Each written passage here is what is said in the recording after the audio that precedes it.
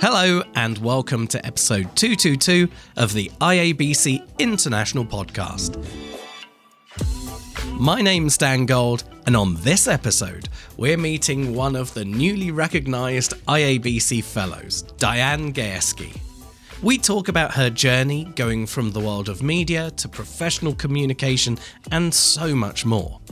Things that I treasure about my broadcast preparation is that we learned to work in a team and we learned to work with not very much notice, to be able to be very organized, to be able to respond quickly to changing circumstances, and to keep a cool head. But first, with many IABC members and professionals in our wider community whose financial situation has changed due to COVID-19, we're offering relief to those who've lost their job, been furloughed or lost income and are due for renewal between now and the 31st of May 2020, or who wish to join the organisation as a new member.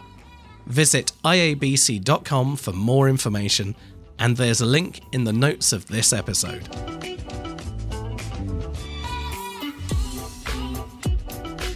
One of my personal highlights from last year's Gold Quill Awards Gala was the recognition of the new IABC Fellows. Sharing that moment with them was very special. And this year, yes, it's going to be different, but we are still celebrating with them. And today on the IABC International Podcast, I have one of the new IABC Fellows, Diane Gajewski. Diane, welcome to the podcast. Thank you so much. I am so honored to have been selected for this wonderful inclusion into the Fellows. What inspired you to take a step in the direction of being a professional communicator? I think my ambitions to be a part of the communications community started as early as when I was 8 years old. The top 40 radio station in my community had their offices in the same building as my father's offices. And I was quite fascinated by the disc jockeys who were like rock stars to me. And I would accompany my dad on Saturday mornings to his office where he would check his mail and I would press my nose up against the glass of the studio and hope that the DJs might notice me. After some months of this, they finally took pity and did invite me in. And I was asked to help them with some simple tasks like getting some of their record albums or doing the rip and read of the news off the old teletype machine. And I was hooked. I decided to study broadcasting in college, which I did. And in my senior year, my interest in public broadcasting then migrated to an interest in educational and corporate communications, which then I pursued in graduate school. I didn't even know that there was a profession like corporate communications, employee communications, and corporate media. In fact, I'm of the age when all of that was still pretty new. And I feel like in some ways I've been a part of the birth of many of the practices and technologies that now define our profession, but I certainly could not have imagined when I was fawning over the DJs as an 8-year-old that I would wind up as a fellow of IABC. It's been a journey, no doubt, and I can completely understand that bug that you felt when you spent that time pressing up against the window of the radio station looking in. The power of radio for me is its direct relationship with the individual. It's a one-on-one medium and it can really speak to people. I remember when I was on the radio in my previous career, I always recall my program directors highlighting the importance of the relationship with the listener, because you're directly speaking to them, not to a group of people, like television being a shared experience where everyone would gather around. Radio could be that thing that you connect to someone where they're listening in their bedroom or whilst they're driving or whilst they're revising. So I've got a very big soft spot for the world of radio, and I love that is your journey. You went in the other direction with professional communication from a non-broadcast point of view.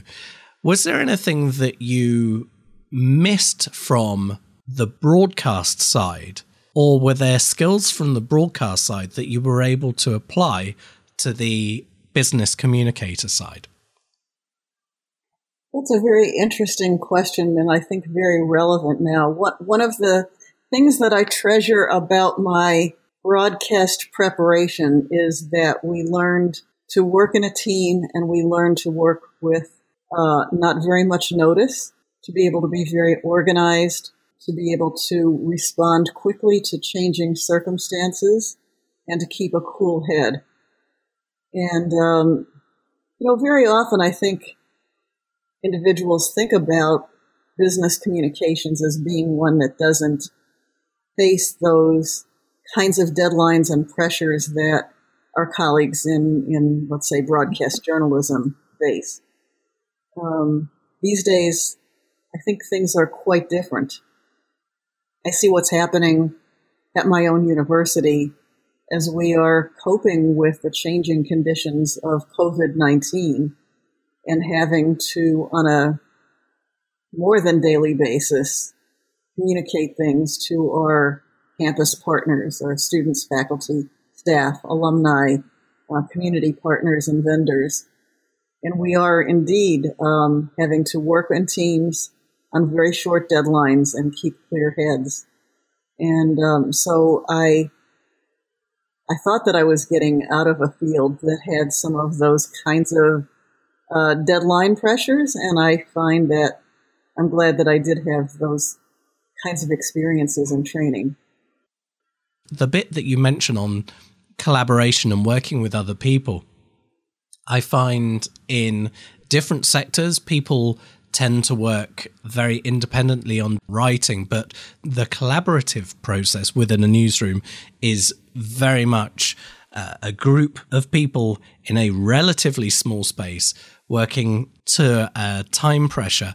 And it highlights the importance of interpersonal skills while still telling that story. That's absolutely true. And I think the other wonderful skill of having been trained in commercial broadcasting is that we understood that we had to work for an audience. They were not simply delivered to us, and we always needed to stay relevant, and we knew that there were many other distractions and options for our audience, and that is certainly the case in professional business communications these days. On that, could I ask you a question? I, with my broadcast, have always felt you have to put the audience first and then look at the material that you want to deliver to them, how you want to deliver a meaningful engagement. Where historically, as business communicators, maybe we were thinking, okay, these are the objectives of the organization that we need to communicate. And times have, as you said, changed. Do you think there was a moment where there was a mindset change, where we suddenly had tools where we could listen and get real feedback? Maybe that was the digital revolution, or maybe it was something else. At what point did the rest of the communication world go, okay, audience, that's where we've got to focus as the primary thing, and then communicate to them and engage with them? I do think that there was a big shift when the audience could give us direct feedback, and in fact, they could produce their own materials that were either in support or counter to what the corporate message might be. The first were some of the rogue websites that disaffected employees would start. that would be mocking or criticizing their own employers. And of course, in today's social media, there's no end of public criticism of corporations, and one doesn't know whether that's coming from employees or customers or neither. But I do think that while we might be more attuned to the sentiment of our audience or being able to control that, I'm not sure that we still are as highly developed in our ability to understand performance as the center for our communication decisions. And I say that because my own practice is informed by being a communicator, but also being trained and practicing in corporate training and instructional design. And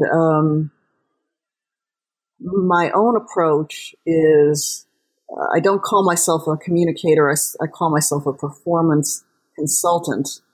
And in my bag of tricks, various kinds of communications techniques and technologies and strategies are part of that. But my training is to analyze performance of a business and performance of individuals, and to understand what the goals are, to understand what the gaps are, and to understand why, in some cases, employees are not performing up to what the expectations of their managers might be. And it's a lot more than just trying to be clever in terms of our communications techniques, either clever writing or clever graphics or using a new technology that might, in fact, attract or distract them, but it might not change their performance, because in many cases, the gap is not due to a lack of information or communication, or not even a lack of them being convinced of a particular message.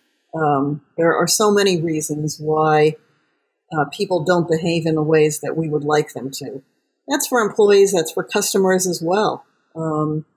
And so I think as professional communicators, we need to be very attuned to understand what the life and motivations and environment is of those people who are our communications partners. Might call them audiences, but I think today they're more a partner than an audience.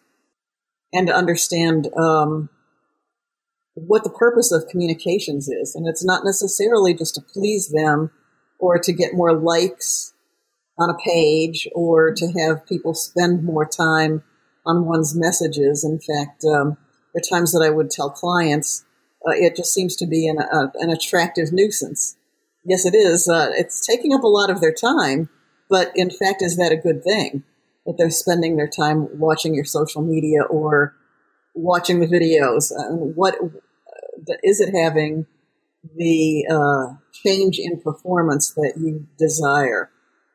So I think that's an area that needs more help. And as an educator in communications, it's a skill set. That sort of performance analysis is not one that I find is commonly taught in curriculum or textbooks.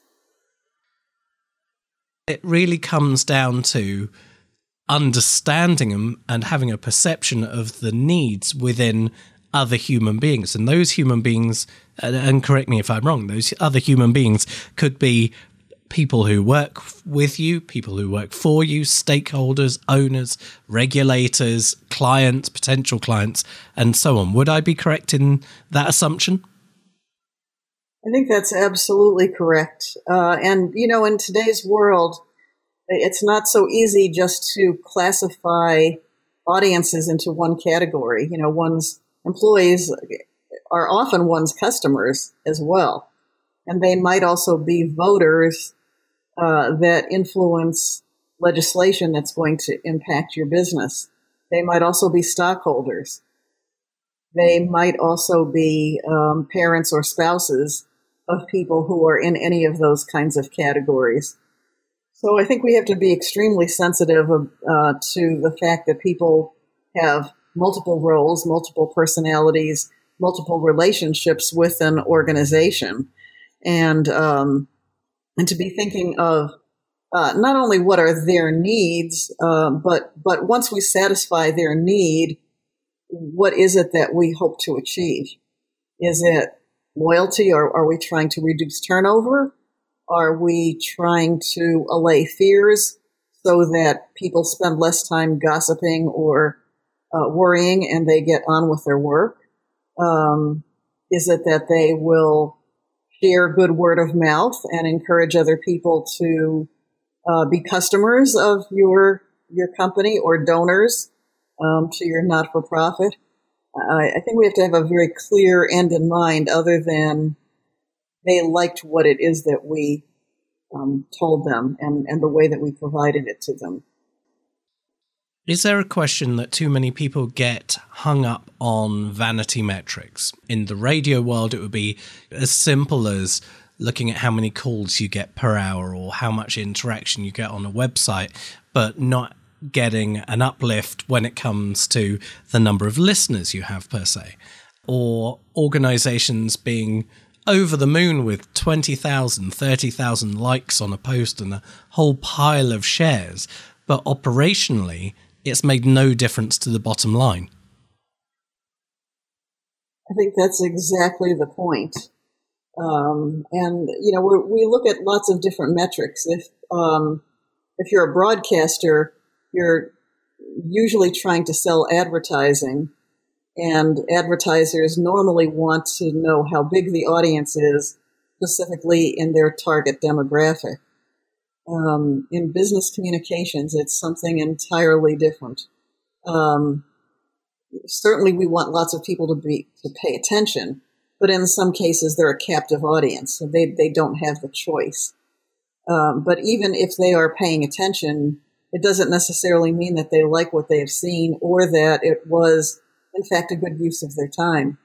One particular client project really stands out in my mind. I worked for one of the largest Canadian banks, and they at the time were sending out a lot of communications to employees, both from their marketing department about a new change in branding that they were promoting, and also their training department was sending out a lot of new information out about new sales processes and new products. And the management was a little disappointed overall that it didn't seem to be having the impact and change of employee behavior that they thought they would. So they hired me as a researcher, academic consultant to review their communications and training materials to see what was wrong. Should they be using video rather than newsletters, or should they be doing live meetings instead of some other strategy, right? And they were also looking at how is it written? What's wrong? Why is it not working? And I looked at each individual piece, and they were all fine. They all used very good strategies.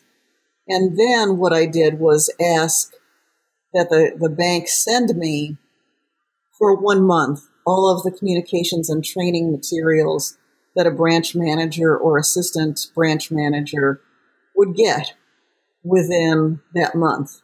Send me all the newsletters, emails, videos, meeting invitations, whatever. And when I added it up in terms of how much time it would take to consume that information, it was more than 40 hours every week. So in fact, if managers did attend every meeting, read the newsletters, watched the videos, they would literally not have time to do their jobs. And so you look at communications in a more holistic way, and one has to look at whether the materials are effective because of their own standalone value, but also in the context of the plethora of other things that we are asking those individuals to do and consume. You mentioned earlier on that a part of your work is instructional design. Do you feel that where people have the best intentions in putting programming together without understanding instructional design, it maybe doesn't always achieve the intended goals, doesn't have the outcomes. I do think that one of the wonderful skills that I learned in instructional design is to start with the objective in mind and to be able to write that objective in operational terms. When we teach instructional design, there's a very rigid format that students need to follow, and it's always the learner will, and then some active word, not the learner will learn or appreciate or or like, because one can't see that. It's not observable. So we always have to go back and say, well, how would you know if someone appreciates this or has learned it? What is a behavior that we can all see and measure and agree upon? So we could get a panel of 5 people and they would all agree that this person has met the objective. And boy, it's really difficult to do, right? Because a lot of us will say, well, we want to all appreciate the need to recycle our office material so that we're a more sustainable company. Great. I appreciate that. Has it changed my behavior? Do I appreciate it enough? Right? So the only way we know is whether we can have measurable outcomes. And as I say, somebody who teaches and practices instructional design and communications, I find that that's a very common thing. It's absolutely lesson probably number 1 if one is learning instructional design is how to write a behavioral objective. And I don't find it in communications. There certainly are. There's much more today, an emphasis on goals and metrics. But again, a lot of those metrics are like a broadcaster, like how many people opened it and how long did they stay on a web page. It's not on, what is the performance outcome that is meaningful in terms of making the needle change in the business. And I see from this that there are those opportunities to look towards our IABC fellows for that guidance and mentorship and those demonstrations of best practice. And I am sure in time that you will be appearing with Shell Holtz on the Circle of Fellows podcast, and we will be able to lean in and garner some of those insights. I'd like to just ask you about, I don't often like to say it in this way, your IABC career, because it always makes it sound so final, it's the end. This is your journey, here's the golden clock. That's not what we're talking about. What I'm asking you is, why did you initially see that it was important enough to you to join on that first day that you said, I need to join IABC? Why did you join? And why did you stay? I'm old enough that I can't quite even remember the day or the reason that I joined. But I do know that as a faculty member in a department that was then called corporate media, I recognized that there were really no textbooks and there were very few other places that were teaching this in higher ed, and that most of the learning was coming through professional sharing. And somehow I came upon IABC, and I found a professional home. I found that this was a way that I could learn and I could also share new perspectives. I found that for my students that this was a terrific association to encourage them to join and to learn about. I actually am still the advisor for our campus IABC student chapter. I remember back in the very early 80s being connected on CompuServe, which was sort of even before email and the internet as we know it. I'm located in Ithaca, New York, which, as we say, is centrally isolated. So we're about 4.5 hours from New York City, about the same from Toronto, and there are no chapters within shooting distance of here. So my ability to reach out other than the international conference once a year was really this new thing called the internet. And I remember one of my first friends on CompuServe in the IABC forum was Shel Holtz, the other Sherry Rosen. And it was really remarkable just last week to have a Zoom meeting with the fellows and to be able to communicate with both of them and see their faces and remember back in the day when we would sign on with a landline modem for a little while, and we were amazed to be able to exchange a couple of sentences of text back and forth. And we didn't even have email addresses. We had some long list of numbers that were our accounts. So I have this long relationship, and again, for me, as both being an academic and being in an area where there are not other professional communicators within sight, IABC has been my lifeline to the profession. I understand that your contributions to IABC are prolific. You've held multiple IABC roles at local, regional, and international levels. Why was the volunteerism important to you? I'm an educator at heart, and so I love learning and I love sharing. And IABC has been a wonderful place to do that. I've found so many opportunities to be able to develop my own skills, to try out my ideas on people. As a researcher, what's common for people to do is to, in conferences and other kinds of academic settings, throw some half-baked idea out to others and have them give constructive feedback on that. And that's the way we develop new theories, new models, new research. And I was in a position of trying to explain things and develop concepts so that I could share them in a systematic way with students.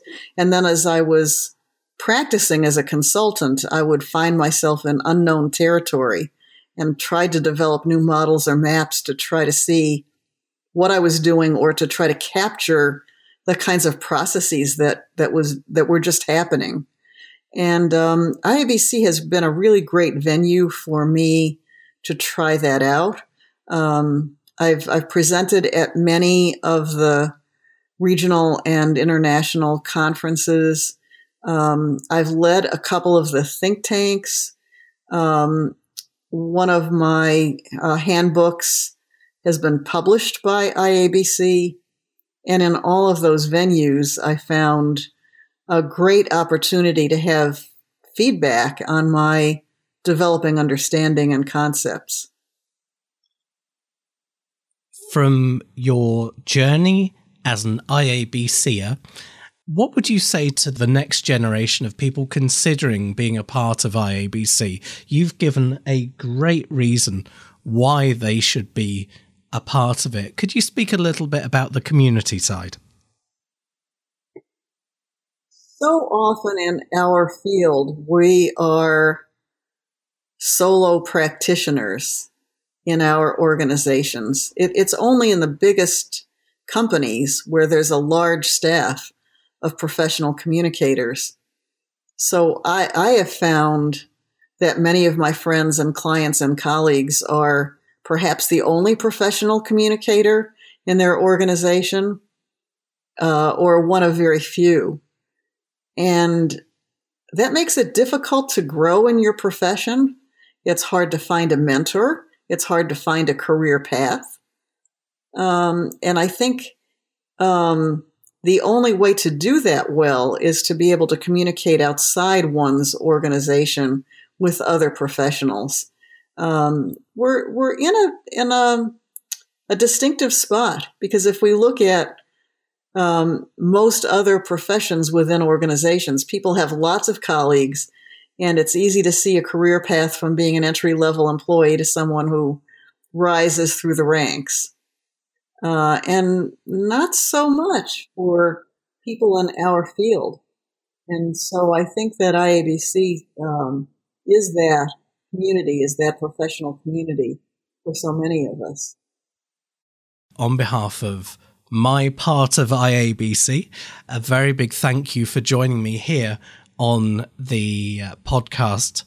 And I'd like to give people the opportunity, if you're willing, to be able to find out more about you or get in touch with you. Is that a possibility?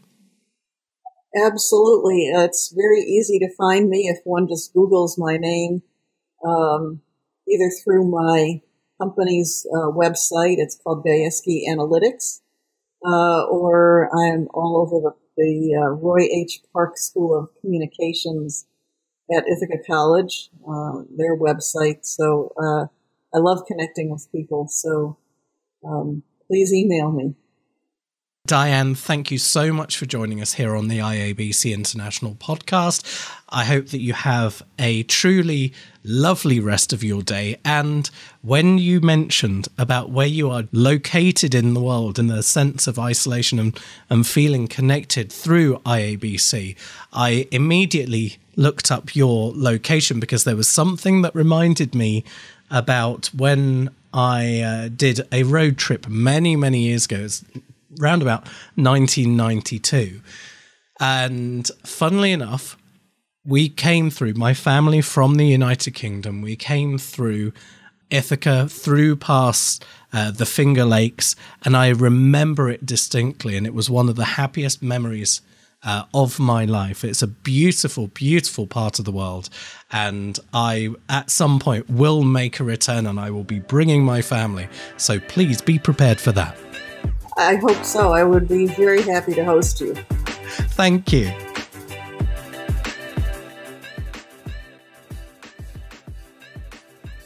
If you haven't heard already, and I'd be surprised if you haven't, the 2020 IABC World Conference is going virtual.